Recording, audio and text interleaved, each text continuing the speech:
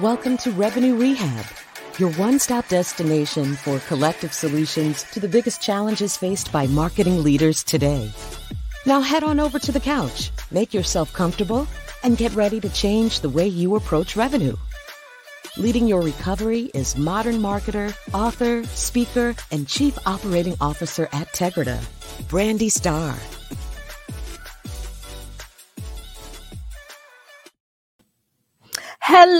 Hello, everyone, and welcome to episode 2 of Revenue Rehab. I am your host, Brandy Starr.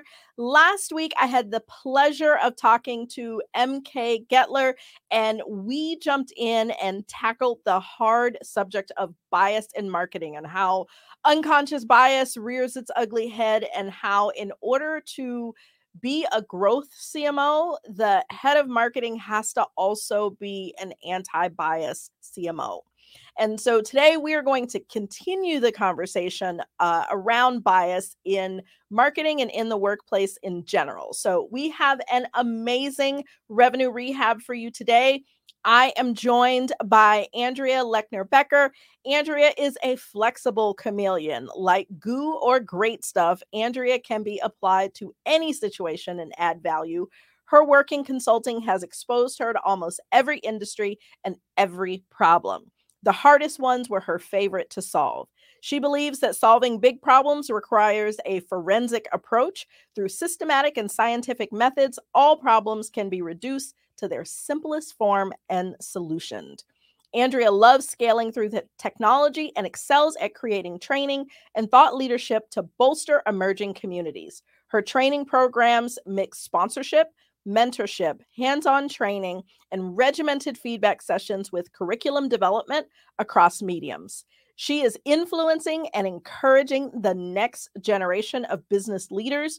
These programs were so well respected and unique that as companies like Amazon built their marketing operations functions, they recruited heavily from Andrea's trainees. Andrea, welcome to Revenue Rehab. Your session begins now. Thank you. I'm so excited to be here. I am excited to have you. And it's so funny. We have talked so much and I know so much about your background. Actually reading your bio, I'm like, oh, she's quite impressive. Thank you. I wrote it myself. As you know, writing your own bio is like a really challenging experience as a marketer, because you build a career selling everyone else's stuff, and then selling yourself is really hard. So I just tried to make it as fun and unbio-y as possible. Well, no, it is awesome. And I have learned some things about you. So I always like to break the ice on Revenue Rehab with a little woo-saw moments that I like to call buzzword banishment, because we all have those buzzwords that get overused that we would totally like to put in the box, lock it, and throw away the key. So Andrea, tell me, what buzzword would you like to banish? I am currently hating the term marketing attribution. That is a hot one right now. I hate it. And I feel like this is like and this is rehab, right? So I was a big proponent of attribution for a long part of my career. And I think like I need to go to attribution anonymous, right? Like I need to be like, I am Andrea Lechner-Becker and I have a problem with attribution. And I feel like it's all a technology question instead of a like, where do we really invest our money in order to make the right decisions and create value for our organization? Like, I just think the conversation from marketers, especially like very senior level marketers, is extremely technology focused. And it has lost all of the strategy about like, how do we do great marketing and build our businesses through it? And so that's my current, like, I wish we could stop using that whole word and then anything aligned around it, right? Like credit, right? Like which campaign gets the credit for the opportunity. Like I hate all of that stuff right now. Okay, so for this conversation, we are going to take marketing attribution and we are going to throw it out. You can ding me if I say it anywhere in this conversation. So, we'll hopefully all of our CMOs listening will take that one, put it in the box, and find a new way to talk about what's working and what's not that doesn't use the term revenue attribution. So now that we've gotten that off our chest, let's kind of jump in to our topic. So you and I both are a part of a CMO community, and this topic came from where one of the other CMOs was talking about how somebody else in the C-suite, I forgot what position, had messaged her during a meeting, like that was a video meeting, and said that she looked angry or contentious. And then a whole dialogue ensued of both the men and the women in the group talking about just how antiquated this ladylike expectation is. And so my thought was like, ladylike in the boardroom, fuck that. And with that kind of topic, I was like, I got to talk to Andrea about this, because you are one of those people that kind of break the mold. And, ladylike is probably not a word too many people use to describe you. So talk to me about how you show up and how you bring that authenticity of, I'm not the girly girl or not girly, that's an improper way, but that I don't have to be that perfect old school, what you would deem non-opinion having, like that really antiquated mindset of, what a woman executive is.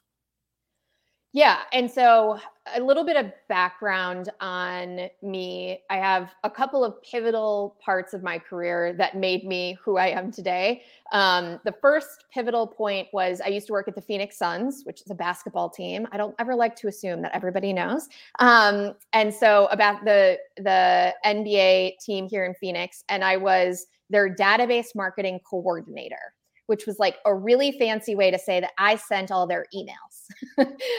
So I always like to say, if you got an email between 2009 and 2011 from the Phoenix Suns or the arena, it came from me. I chose to send you that email.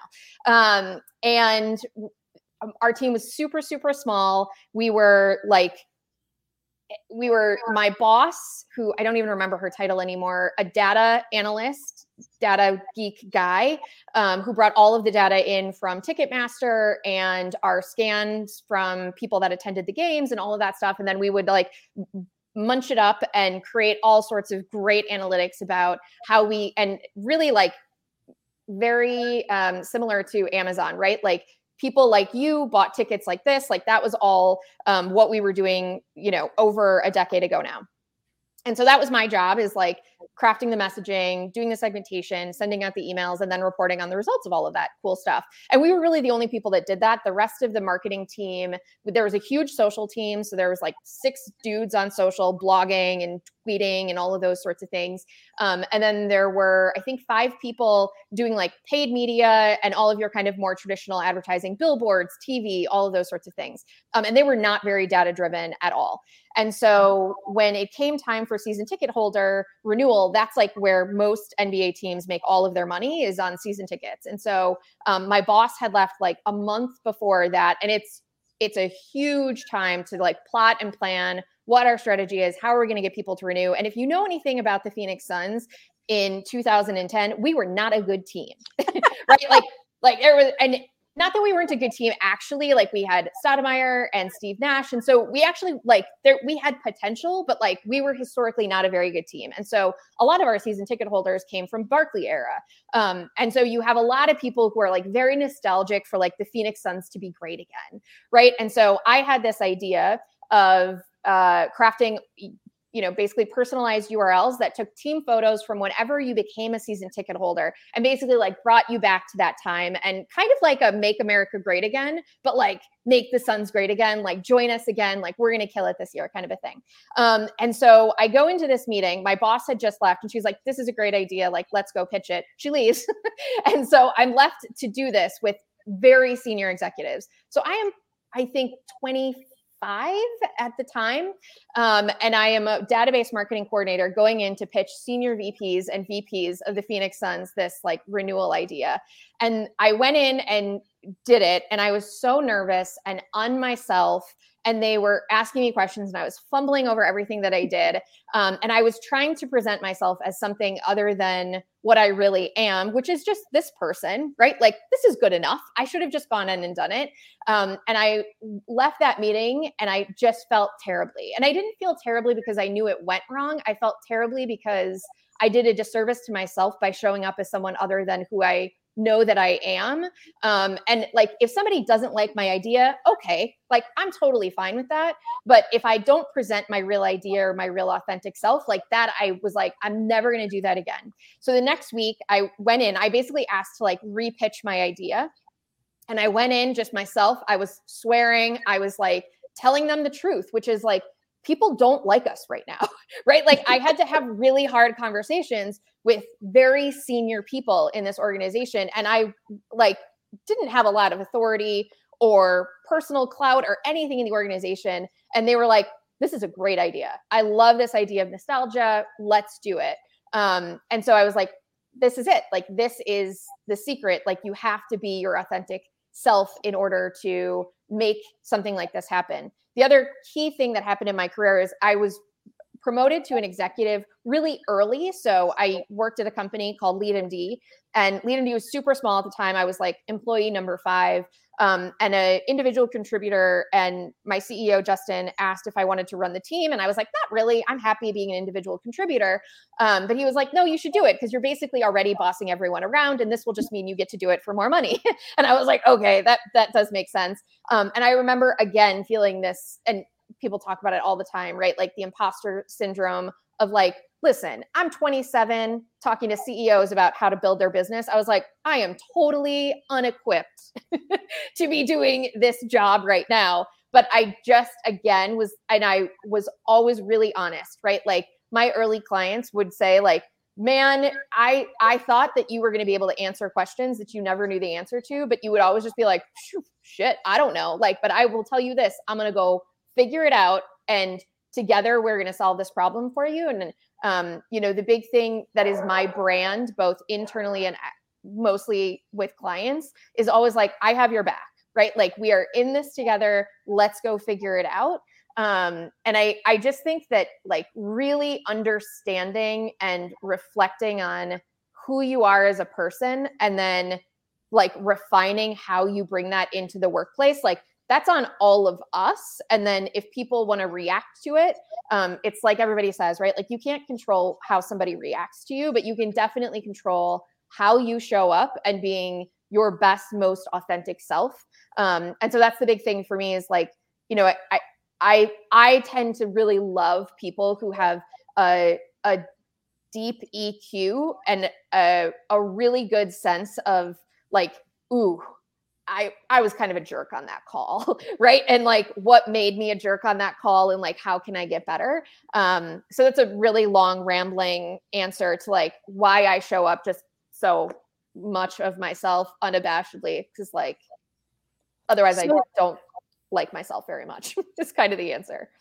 Have you ever run into a situation where you were the only woman in the room, or the others in the room reacted negatively to your authentic self? All the time. Yeah. I mean, so I have been the only female executive. Well, I was the only female executive. Again, LeadMD was super small, right? So like there were 3 executives. And so I was one of 3. So it's certainly not too much of a commentary on that, right? Like, it's not like I was one of 10. But certainly, I think so more than in my actual job, like as a consultant, there were often times when all of the people making the decision or the people that I'm trying to consult were all men.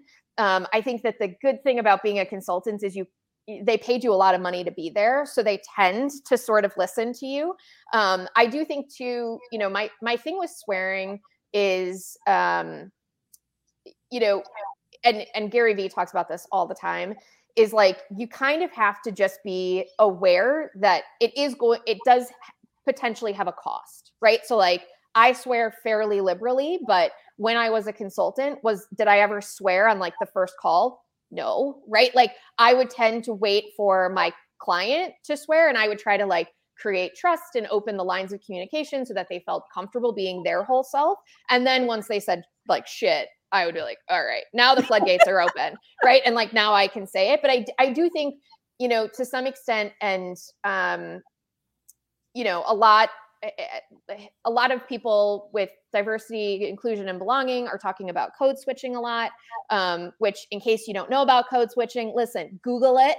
There are a lot of people who are going to explain it a lot better than me, but I think to some extent we all have to code switch, right? Which is just it's just the concept of like showing up as someone that's like kind of a version of yourself, or changing the way that you talk based on who your audience is. And like, to me, some of that is marketing, right? And so like, am I just unabashedly like, fuck this all the time? No, right? Like, if I'm talking to someone's grandmother, I try not to swear, right? Like, I do think that just because you don't always say exactly what's on your mind, like, I think that's kind of just being a member of society and kind of reading the room, right? Like, I still don't think that you can get away without reading the room. I think you have to kind of find the balance of being yourself in a way that you can feel proud of, but in a way that people are going to receive it too. Like, one of the other things that I often tell people that work for me is like, if you're trying to get something over the line, like, make it easy for someone to say yes, right? Like, if you're trying to get me to agree to give you budget for something, like,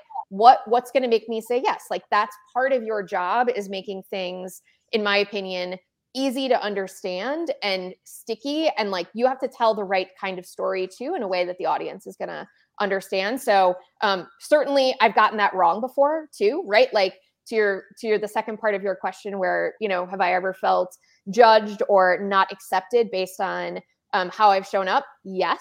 And I have to decide how much of that is my mistake versus how much of it is kind of on someone else. But even that, like, I tend to be pretty pragmatic, right? Like, if someone doesn't understand why I'm showing up a certain way, like, I am that person that will book a meeting afterwards and be like, hey, like, it seemed like I offended you, or you didn't seem to like pick up what I was putting down, or like, this is just my energy. And so blah, blah, blah, blah, blah, right? Like, I will kind of like have a conversation about the conversation a lot. I don't think a lot of people in business do that, but I'm really open, and I feel like very in touch with who I am, why I say what I do, and how people are reacting to me. It's why I'm not good in big crowds, frankly. Like, I try to like read the person and understand, like, did that resonate, or are you lost, or what's happening, and how can I just make my message resonate more? Some people would argue that it's not your responsibility to have that conversation. Like, the sentiment, because I do agree that you are right, that not a lot of people would, schedule the follow-up or pull the person aside to have that conversation to, help them understand. But sort of the argument there, and where I see a lot of friction happen, especially for less represented populations. So women in, male dominated environments, minorities, people with disabilities or alternate lifestyles.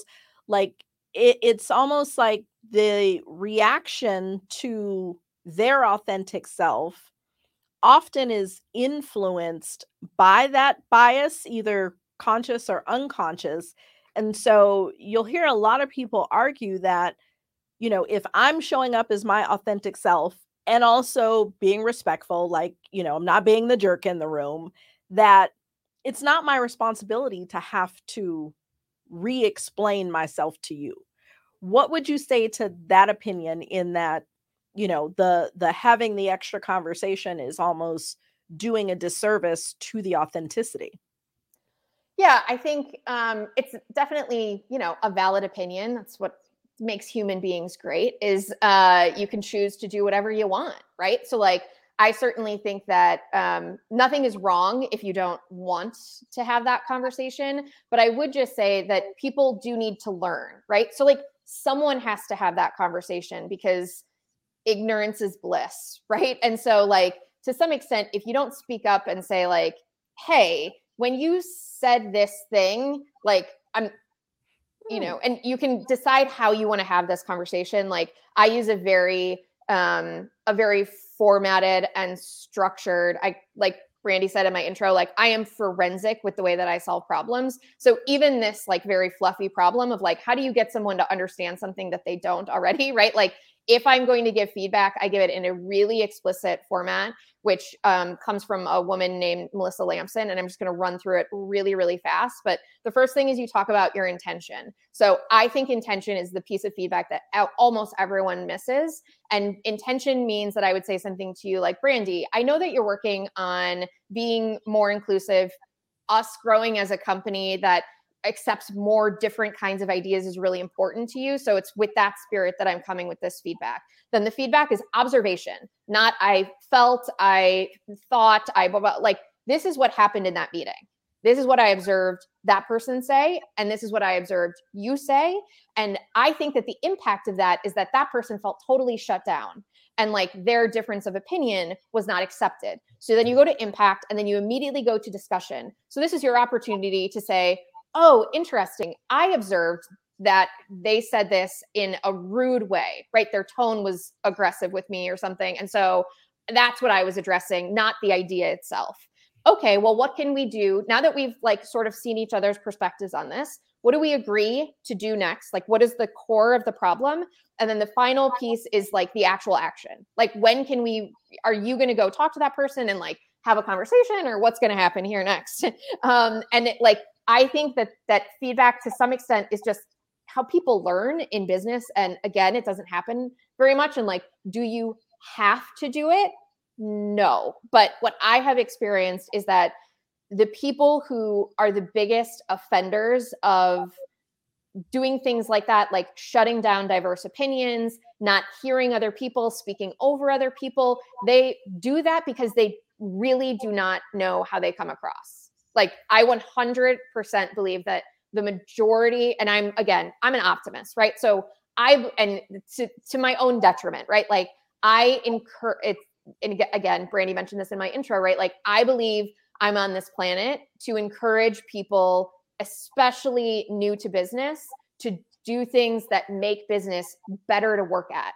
And the next generation of leaders. And so I think to some extent, my personal opinion is like feedback is everyone's responsibility. And if you have a feeling on something, you see something that you don't agree with, like I kind of think it's all of our responsibilities to man up and say something.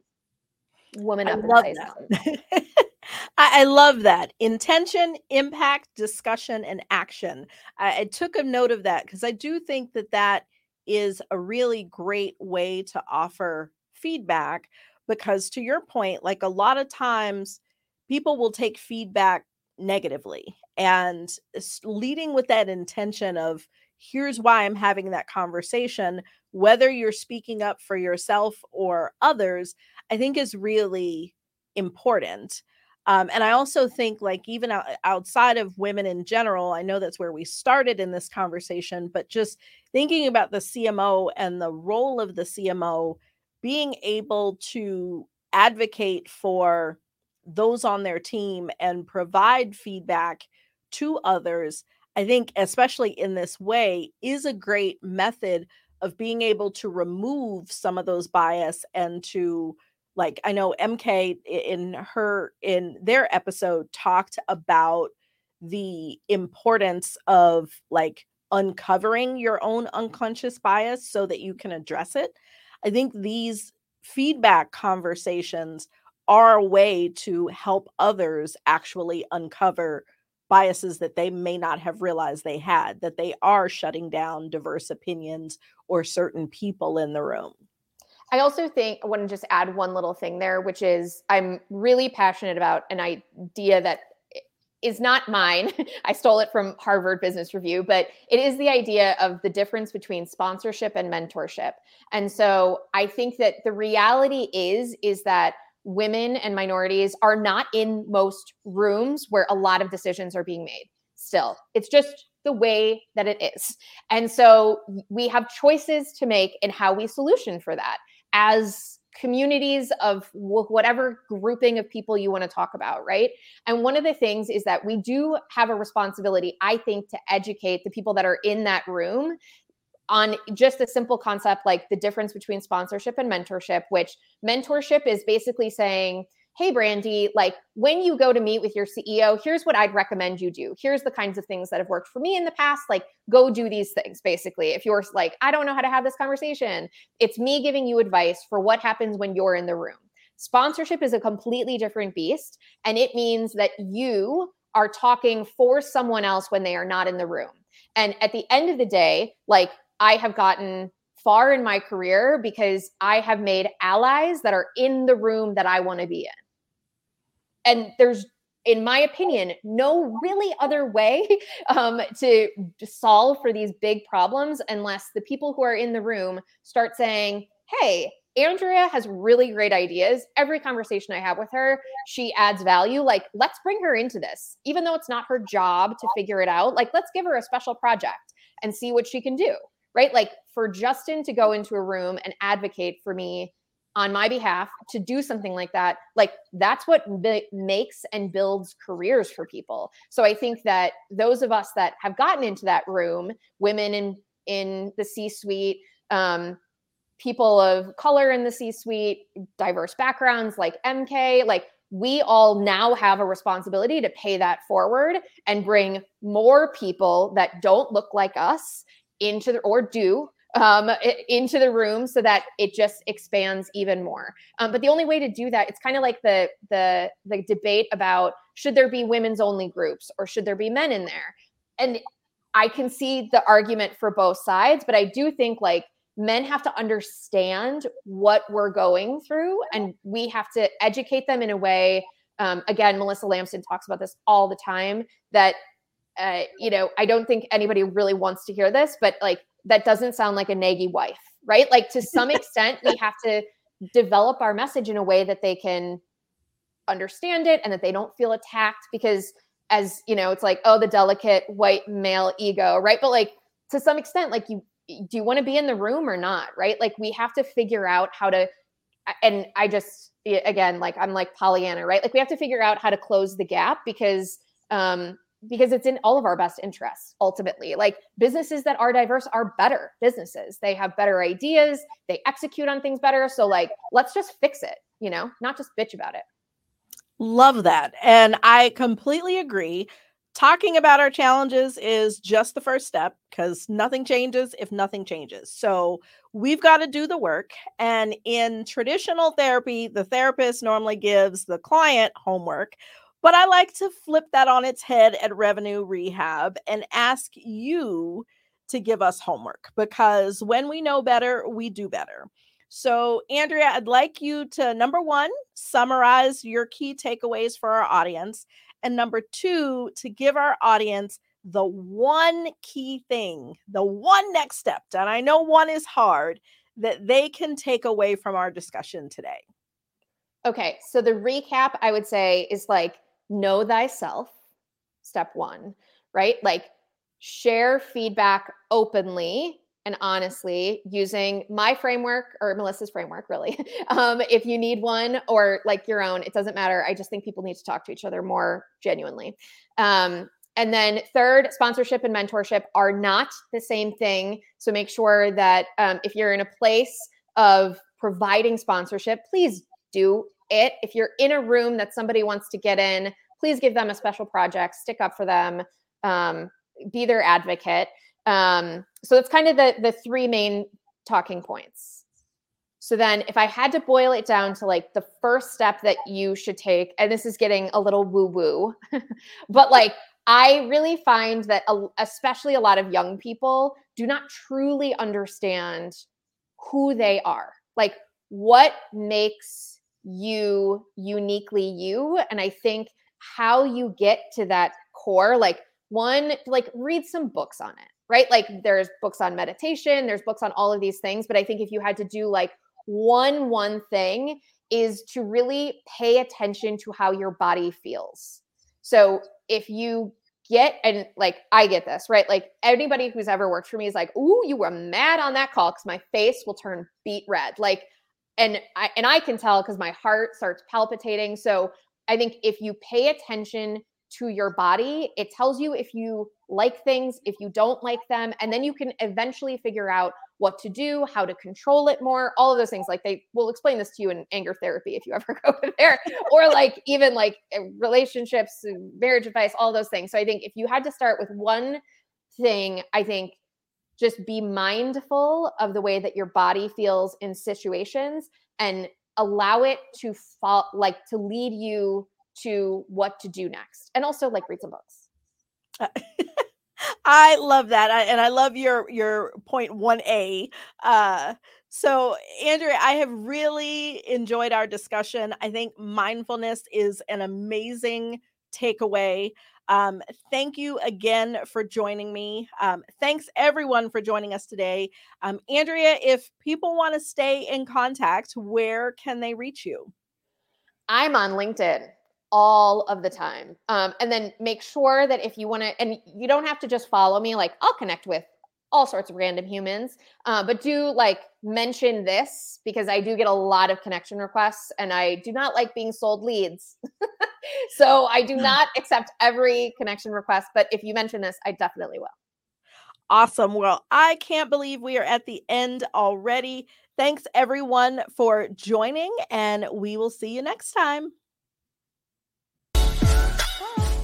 You've been listening to Revenue Rehab with your host, Brandy Starr. Your session is now over, but the learning has just begun. Join our mailing list and catch up on all our shows at revenuerehab.live. We're also on Twitter and Instagram at Revenue Rehab. This concludes this week's session. We'll see you next week.